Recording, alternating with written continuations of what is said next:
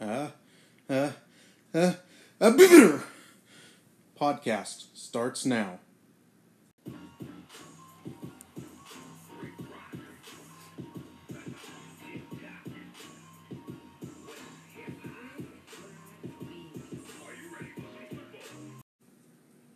Welcome to the podcast.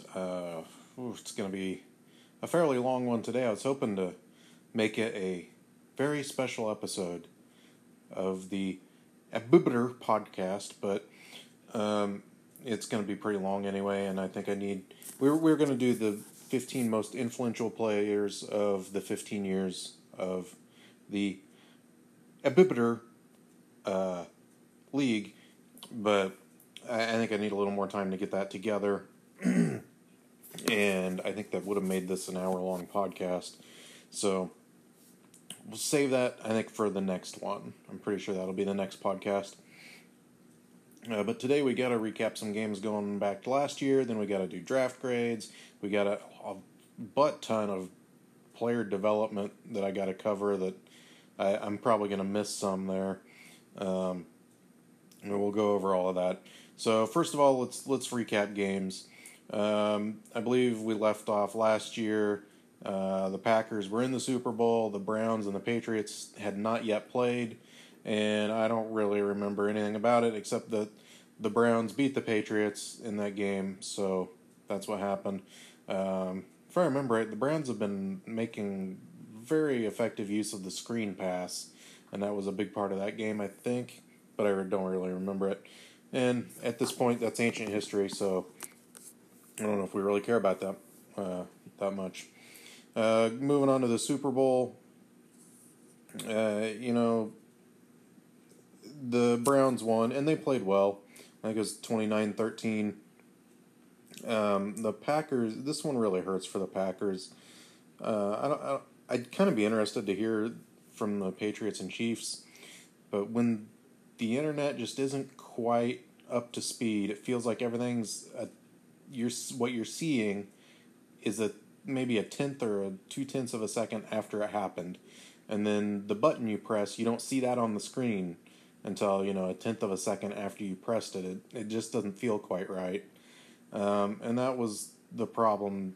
That was a problem the Packers were having, and it makes it really hard to run the ball unless you're in the open field. Passing is a little easier because you can kind of anticipate who's going to be open.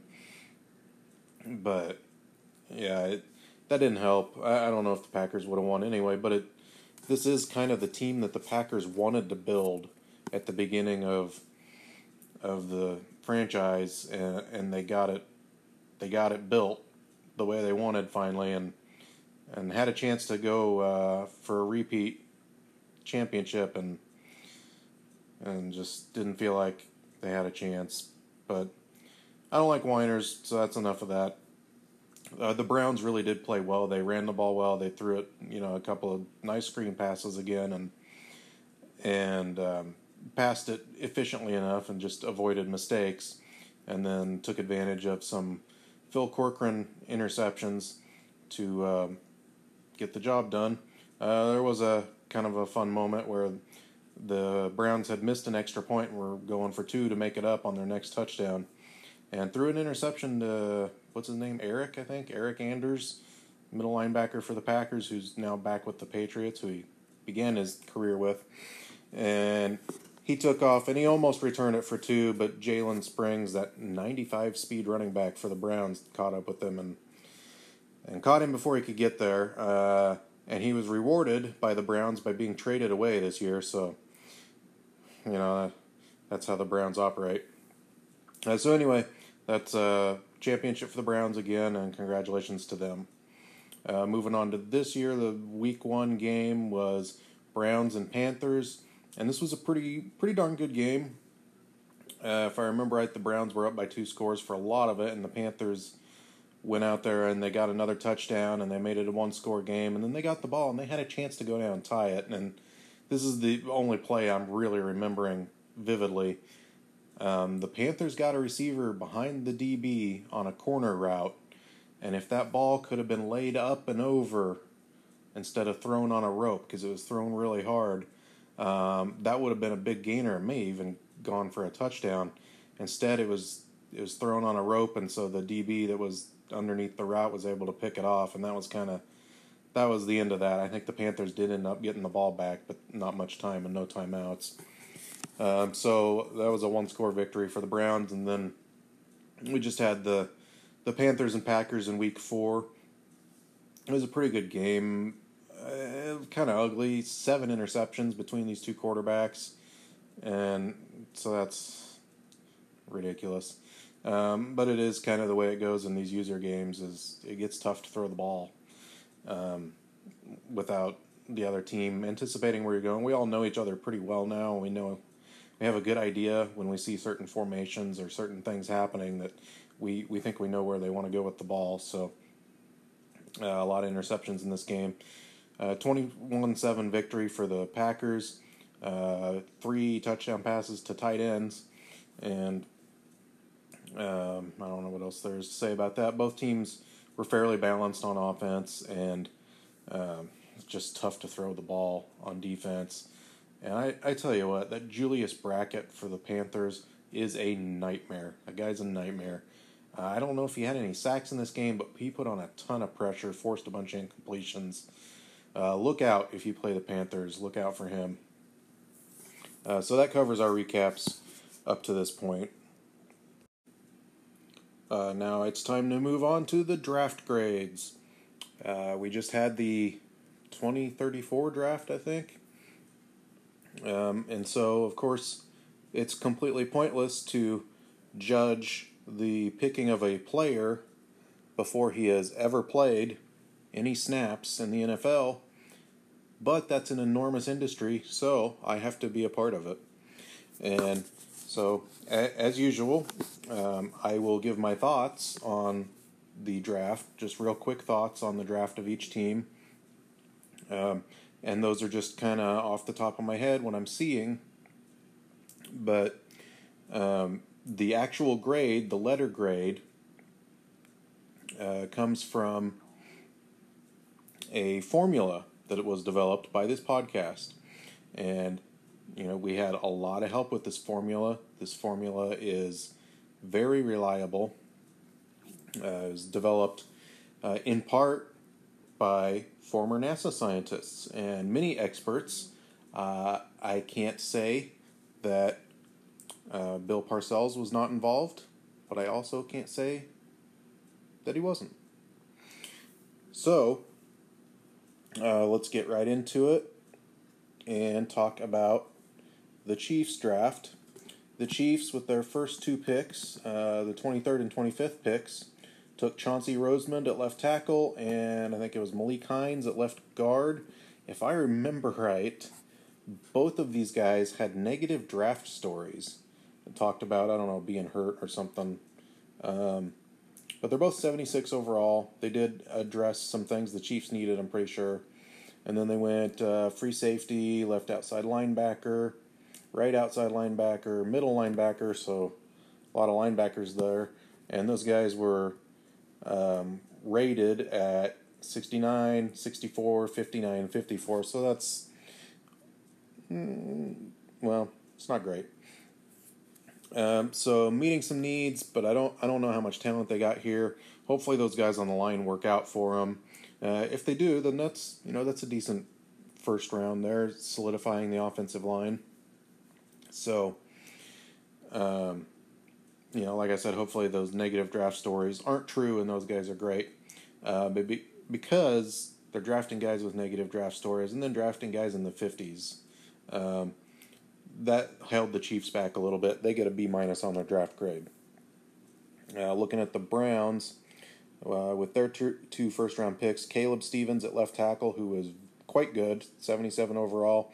I believe he got traded to the Patriots for the player the Patriots took, which was the corner. Don't know why those 2 teams couldn't just draft the player that they wanted in the first place, because they weren't too far apart on draft picks there. But whatever. Weird things happen in this league. And then Swede at defensive tackle, 75 overall. He'll be pretty good. I think Alani Orr was his name, is a strong safety, 71 overall. Pretty sure he had a negative draft story too, but I guess we don't care about that. Griffith at right tackle is a 68 overall. And then a tight end that's a 62, a wide receiver that's a 58 that I have heard that the Browns plan to move him to tight end. I don't know if that's happened yet. I haven't looked. So some useful players there. When you count the corner that they acquired from the Patriots, that guy's going to be quite good for them. So not bad by the Browns. They get a B minus. Looking at the Patriots with the 3rd and 8th picks, so they were picking very high. The Patriots took Brendan Barry, who is a corner, really good corner. They didn't need a corner, so that was a little odd, especially when there were running backs there they could have taken. They do have a good running back in Carrington or Harrington or whatever his name is, so they didn't have to take a running back, but interesting taking the corner that they then immediately traded away.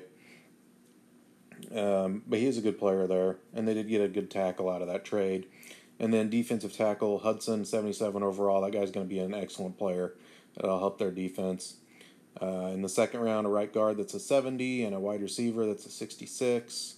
Another fullback for the Patriots. Another fullback. Okay, 4th and 5th round, fullback and kicker. This is just a tradition for the Patriots now to take fullbacks and kickers. I guess they scout every single one of them for some reason. Seems like a waste of scouting points to me unless you really, really need to know what's going on with the kickers or the fullbacks, or you really need one or something, but whatever. It's what the Patriots do. It did hurt their score a little bit as they get a B minus. Next is the Panthers, picking at 10th and 26th, and then they had 2 seconds and 2/3 as well. At 10th, they take Robert Massey at free safety. This guy's going to be a stud. He's a 76 overall, got 92 speed. He was high on my board, and yeah, he's going to make a difference for the Panthers. D tackle Todman, pretty athletic guy, got 81 speed. He'll be pretty good too.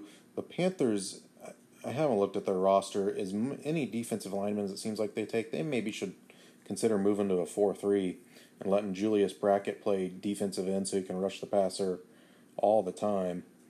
Then in the second round, Marco Gay at running back, I thought he was a pretty good pick. Several of those running backs that were graded in the first round lasted to the second round, and he was one of them.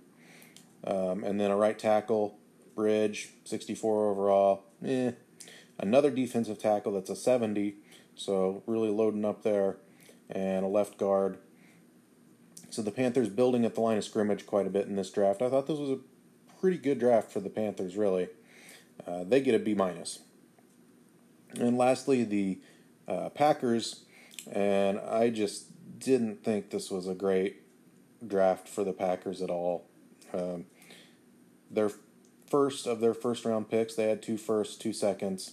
They drafted Will Hay, a middle linebacker who is a 68 overall. He's a normal development trait, and he's slow, 78 speed. So as soon as his rookie contract's up, that guy's gone. Maybe he develops a little bit and he gets traded before that, but not pleased with that pick. And Jesse Wynn at tight end, that's all right. He's a pretty decent player. Taking a tight end in the first round when they've already got tight ends and he's not going to play full time, yeah, I don't know. But long term, that may end up being a pretty good pick for him. In the second round, I think his name is Levante or something like that, but Leach at strong safety is a 70 overall. I have a feeling that guy's he's a hidden development trait. I think he's going to reveal as a superstar. So that could turn out to be a pretty good pick there. And then some offensive linemen, Smallwood and Sparks. Sparks is an offensive lineman that has 76 speed, and the Packers have talked about maybe experimenting with moving him to tight end or using him as their third tight end or subbing him in when they want to run the ball at tight end. So we'll see if that happens. That could be kind of fun. But a third-round pick may be a little high to be picking somebody for those sort of experiments. And then in the fourth round, they got a backup quarterback. He's a 59 overall. Not a great player to be getting at that point, but they needed a backup quarterback pretty badly, so went ahead and reached for one. So because this is not the best draft the Packers have ever had, the Packers also get a B-.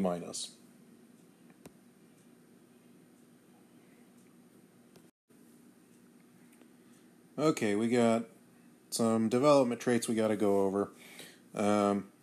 At some point during the last season, the Patriots either forgot that they were supposed to be reporting those or just wanted some attention or something, but dumped a whole list of them into the general chat in the Discord. Guys, please put it in the podcast specific area, because if it's in the general chat on text or Discord, then I have to scroll through all of the other messages that have been sent to try and find it, and I'm just not going to do that.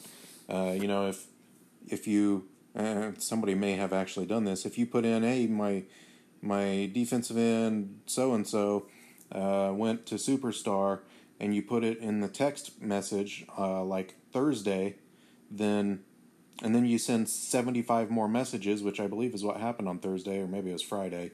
Then I gotta scroll a long ways to find it, and I'm not gonna do it. So, in fact, maybe we can have a Discord channel that's only devoted to development traits. Maybe that's a good idea.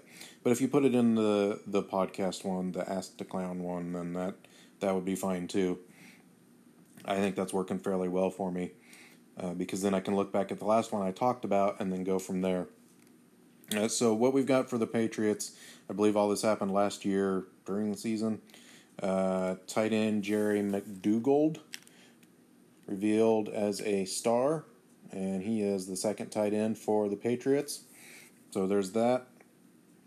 Also, wide receiver Max Goodwin revealed as a star. 92 speed, so decent speed from that guy. Corner Jaron Abbott is a superstar, and that's a big deal. That's a good thing for him. He's third on the depth chart for the Patriots as well, which is why it didn't make sense that they took a corner in the top 10 of the draft. I think he was the third pick. Jaron Abbott, 95 speed. The Patriots have three corners with 95 speed at the top of their depth chart. It's a pretty good secondary. It's going to be tough to throw on them if they know what they're doing at all. So, pretty good for Jaron Abbott. They should maybe try to get him on the field a little more. Maybe. Maybe they should play nickel all the time. So, Jaron Abbott, superstar. It looks like they got right outside linebacker Chris McAllister from normal to star. And then simulated games that didn't work out. I don't care about that. Yeah, if the guy is still normal, I don't care if you tried to get him to anything else. None of us do, I don't think. The Patriots also have a fullback that's a star, for whatever that's worth.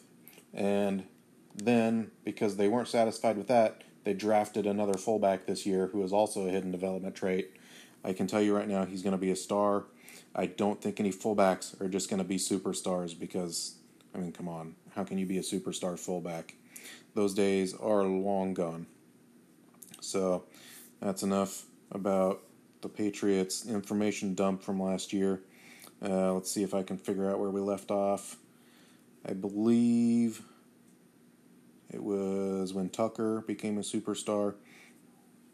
So the awards last year got some players to develop more. For the Chiefs, Daniel Craig won Defensive Lineman of the Year for another time, second in a row, I believe is what I was told. And he went to X Factor. So let's take a look at him real quick.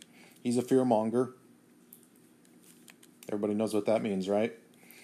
Means they intimidate quarterbacks. They can apply pressure even while they're engaged with blockers. He's also a strip specialist, so he can strip the football easier, and he's an edge threat.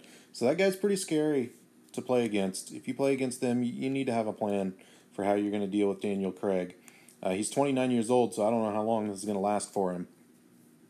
But that's pretty good for the Chiefs there. And then for the Panthers, Dion Haywood, I don't think he won Receiver of the Year. No, he didn't, because we'll get to who won Receiver of the Year. But Dion Haywood got some votes for Receiver of the Year, and he went up to, I believe, X Factor. Yep, he did. So Dion Haywood is an X Factor with 96 speed, 93 acceleration, 93 agility. That guy's tough to cover. And then they still have Julian Clancy, who's also an X Factor. And also, both these guys are 6'2" and 95 speed or above. They both have the X Factor ability Mossed, which is, I mean, it's kind of cool. It does remind you of Randy Moss. These receivers, when they're in the zone, which they have to make a certain number of 30-plus yard catches, which is tough to do. When they're in the zone, they have greatly increased success rate on aggressive catches of 55-plus yards regardless of coverage. So that's very, I mean, it does sound like Randy Moss. That's very specific. Also, I think it's really tough to get yourself in the situation where you can take advantage of that. And on top of that, you got to have a quarterback that can get the ball down there on the 55-plus yards. You know, if he's, say, 7-8 yards in the backfield, he's got to be able to throw it 60-plus yards. So that's part of the thing that makes that kind of tough to do. I know Bo Nicholas, who did win Receiver of the Year, also became an X Factor at the end of his rookie year. He also has Mossed as his X Factor ability, and he has to catch 5 30-plus yard receptions in order to get in the zone. And I don't think that's ever going to happen. Certainly not in a game that's important against another user. I don't think that's ever going to happen. So that's, yeah, Bo Nicholas, also X Factor, Mossed. So that's kind of fun. Like I said, I don't know if it's ever going to come into play, is the only thing. For the Panthers, they also had Lee Newman at defensive end, I believe at the age of 30. Yeah, at the age of 30, become an X Factor. He's got the reinforcement ability, which means he excels in all situations. They increase his chances of defeating run blocks, tackling runners, disrupting catches. He's not going to be disrupting catches, but that'll help in the run game. He's good against outside zone, and he's good at tackling people when he's engaged with a blocker.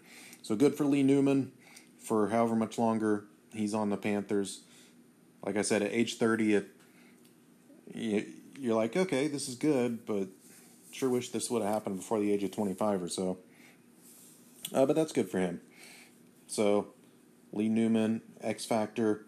I'm pretty sure some other players went up because of awards, but I don't have record of it now.